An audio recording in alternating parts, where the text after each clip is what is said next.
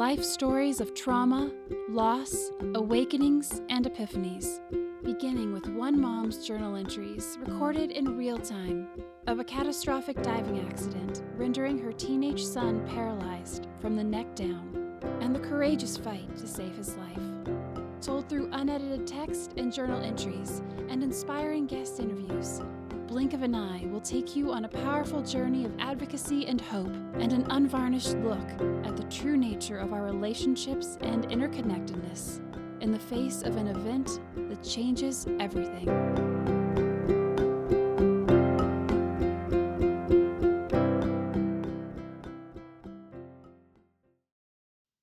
Season 2. Let's pause for a moment. Hello, everyone. I hope you are well. We will not have a regular episode of Blink of an Eye this week. I have been in Cape May, New Jersey, writing for the Blink of an Eye episodes and conducting interviews, but we have suffered another tragedy. We are mourning the loss of a young lifeguard who lost his life August 19th on the same beachfront as Archer in Cape May, although a different location. Norman N. Ferreira III was only 16 years old. He was brand new to the Cape May Beach Patrol, although not new to the work of ocean safety and beach lifeguarding. He was one of the youngest to ever join the force, and when he made it, passing all the grueling and challenging tests, he was instantly loved by his more seasoned compatriots. He was also loved for his dedication to safety drills and for how much he loved to row. The boy loved having oars in his hands and being out on the surf in the rowboat, what they call surf boats. Norman was out on the ocean rowing on a routine safety check of the beach swimmers in one of the 360-pound steel surf boats when a large wave broadsided him and knocked him unconscious. The guards rescued him, but he fell into a coma and passed away shortly thereafter. We will never understand these tragedies. Norman was doing what he loved, rowing in one of the surf boats. Norman's family and high school friends from Pennsylvania have had their lives turned upside down, and we know they will never be the same. Norman's death has also thrown the Cape May Beach community into a tailspin. It is the first death of a lifeguard on duty in the 110-year history of the nationally celebrated Cape May Beach Patrol. Teary-eyed, I talked with one of the veteran guards who had been on the force for over 30 years, who had just hand-painted a set of oars to give to Norman as a gift. It's a Cape May Beach Patrol tradition to paint a set of oars and give them to a rookie guard who joins the beach patrol, chooses Cape May, and completes his first season. We're taking a break for a week from Blink of an Eye because, honestly, I've been inundated and have not had the necessary time to create an episode for you. I feel like we are doing the work of Blink of an Eye, though, in real time. And I thank you for your support and understanding.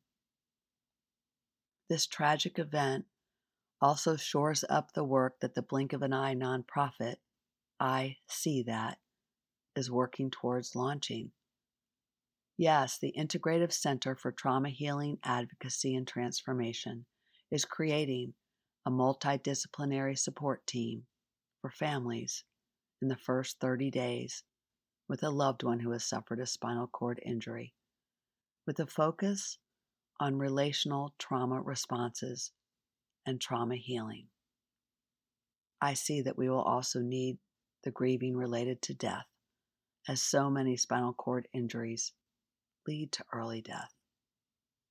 The team will be dedicated to one family at a time as we offer spinal cord injury medical expertise and emotional, spiritual, insurance, financial, and mental health support and navigation during this time.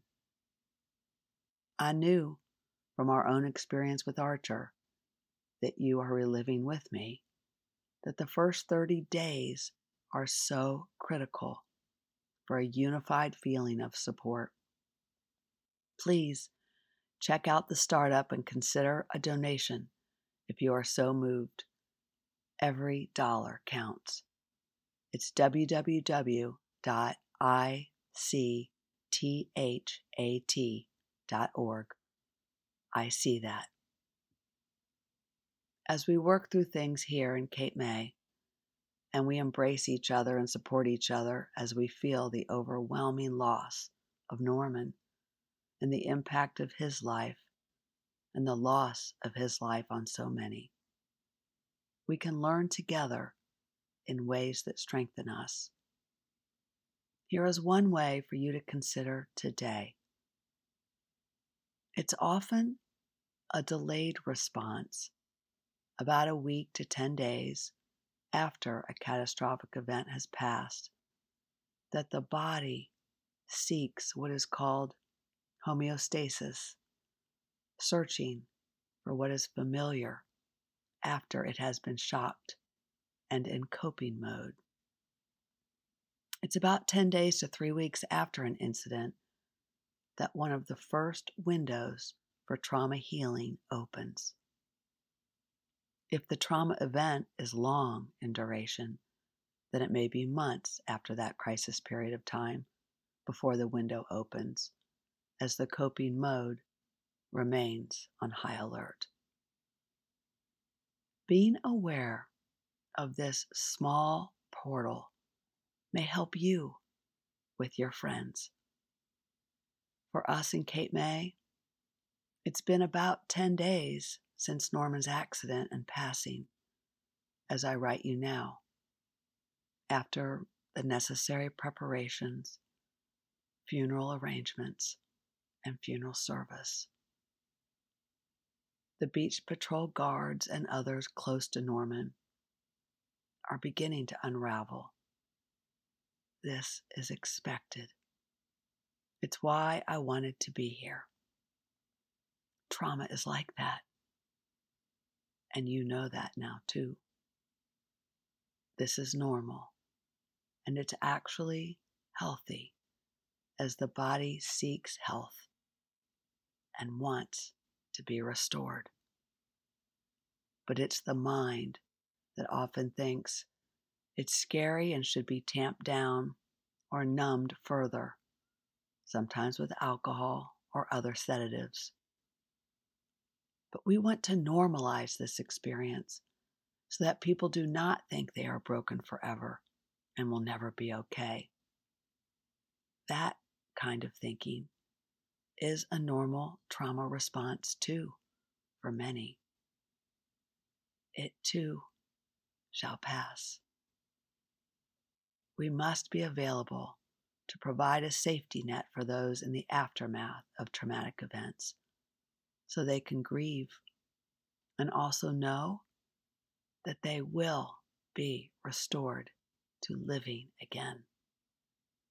So many good organizations have trauma recovery services, and there are wonderful trauma healers out there too. Loving and compassionate talk is often the first entry point for many people who want to feel better. But talk therapy alone may not be enough for most trauma survivors or anyone who has experienced deep loss. The way to healing and resuming life is through a combination of things, personalized to each person.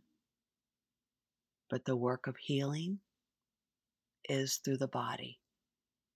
And I'm not talking about running marathons and lifting weights. You know this, of course, as you've been following along with the trauma healing learnings of Season 1 and now of Season 2. But check out episodes 22 and 23 of Season 1. The Body Knows the Score, Part 1 and Part 2. I am reminded as we go how much the shock and the energy of a trauma event is stored and lodged in our bodies, in our cells. It has been 6 years now since Archer's accident. A number of people in Cape May have talked with me, blending Archer's loss and now Norman's loss, as if they were happening at the same time in a combined grief and pain response, as this recent tragic loss conjures all that up again. This is real.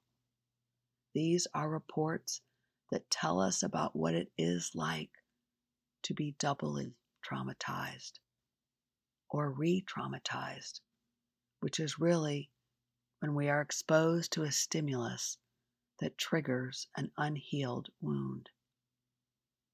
My heart is open and wide for my suffering friends, and we can do better for each other, and we will do better the more we understand the ways of trauma healing. As I close, we can look at events in our lives that cause triggers of the past or events that cause fresh ruptures as portals for healing. These events serve to stir up what was not fully metabolized before, still locked in our bodies, giving us another opportunity to acknowledge the existence of that locked energy and to locate it and release it so that we can move forward with living joyfully. That is what God and all those we love who have passed want us to do. Live fully in joy, being good and kind to others, doing good and kind things, as these are ways to release trapped emotional energy too. We might not ever fully metabolize and release our deepest sorrows and losses of the past, but we can soften their grip by being there for others with love, offering a non-judgmental listening space and a body hug as a start. And if you tune in to the Trauma Healing Learnings, you will find many more resources that you can personalize for yourself along the way. I will continue episode 11 next week of the Blink of an Eye story. Thank you for pausing with me. Please pray for Norman's family. Please pray for me that I offer the most compassionate, divinely inspired care and love to those who are suffering so deeply. And please pray for those hurting so badly that any trauma energy they have subconsciously or consciously sent underground into the cells of their bodies, where they become numb and sick, will begin to unfreeze so they can live again. And as we close, please pray for yourself. Where are you on your trauma healing journey? What old wound or memory might you need to visit for the first time or revisit again to release or lessen your load a little bit? Or whom do you know who needs you to listen and help lighten their load? Yes, please say a prayer out to God or to your favorite saint, or send a positive intention out to God's universe or to all the celestial beings to look out and care for you and for all those on the trauma healing journey, whether new or whether continuing, to guide us in decisions that restore well-being. Ask a higher authority for guidance on ways you can be kind to yourself and to help you with ongoing awareness that it is just old, trapped, human, emotional, and physical energy that causes your suffering. And ask for help, that you stay sustained on your journey. That might be for weeks, months, or years, or might come in spurts, or that you might even circle back around to even years later. It's all normal and expected, and it's healthy for us to do this as we live in these human bodies made in divine image that we want to take care of so that we can live fully now in this lifetime. And even though we experience tragedies and setbacks, life does get better again. It does. I love you all. Life can change in the blink of an eye. Life is so precious. Sending love. Hope for everything. Obtain everything. You've been listening to Blink of an Eye. We ask that you share this with anyone who may need inspiration, a lift, or who may relate. Never miss an episode. Listen on our website, blinkofaneyepodcast.com, or subscribe on Apple Podcasts, Spotify, or wherever you get your podcasts. This episode is sponsored by Baltimore Mediation. For 28 years, Baltimore Mediation has served clients worldwide by facilitating negotiation breakthroughs, believing in their capacity for meaningful face-to-face dialogue. You can learn more at baltimoremediation.com.